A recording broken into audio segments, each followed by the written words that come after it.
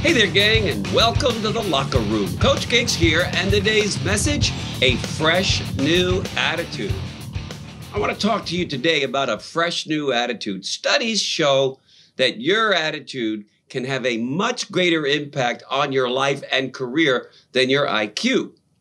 You can be extremely talented, have incredible potential, but if you don't have the right attitude, it will keep you from rising higher and being your best self.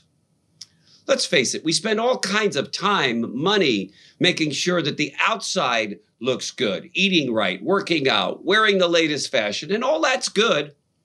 But too often, we're not spending enough time on the inside. Nice clothes won't cover up a bad attitude. A pretty face, great makeup won't hide a bitter, non-friendly attitude. I've met many good-looking people on the outside, but when I took time to get to know them, their attitude made them ugly. I'm sure you've seen this. A bad attitude makes you unattractive. It overrides what's on the outside.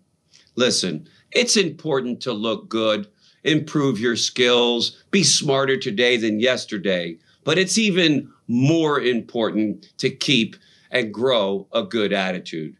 Nobody wants to be around a negative, sour, critical, grouchy, condescending person.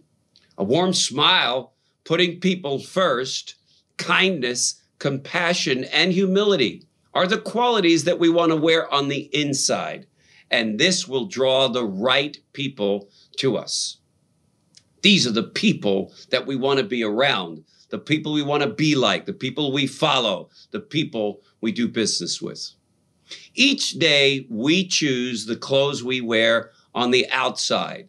The clothes we want to pick out and wear every day on the inside are kindness, being good to people, being pleasant to be around, a positive, happy attitude. The fact is, you and me want to do business with and work with people that we like. Isn't that true? Of course it is. I hope you've enjoyed the first part of this message. Hope you come back tomorrow for part 2 of a fresh new attitude. Follow this advice, gang. Best life ever. Thanks for joining me. We'll see you in tomorrow's broadcast. Bye-bye.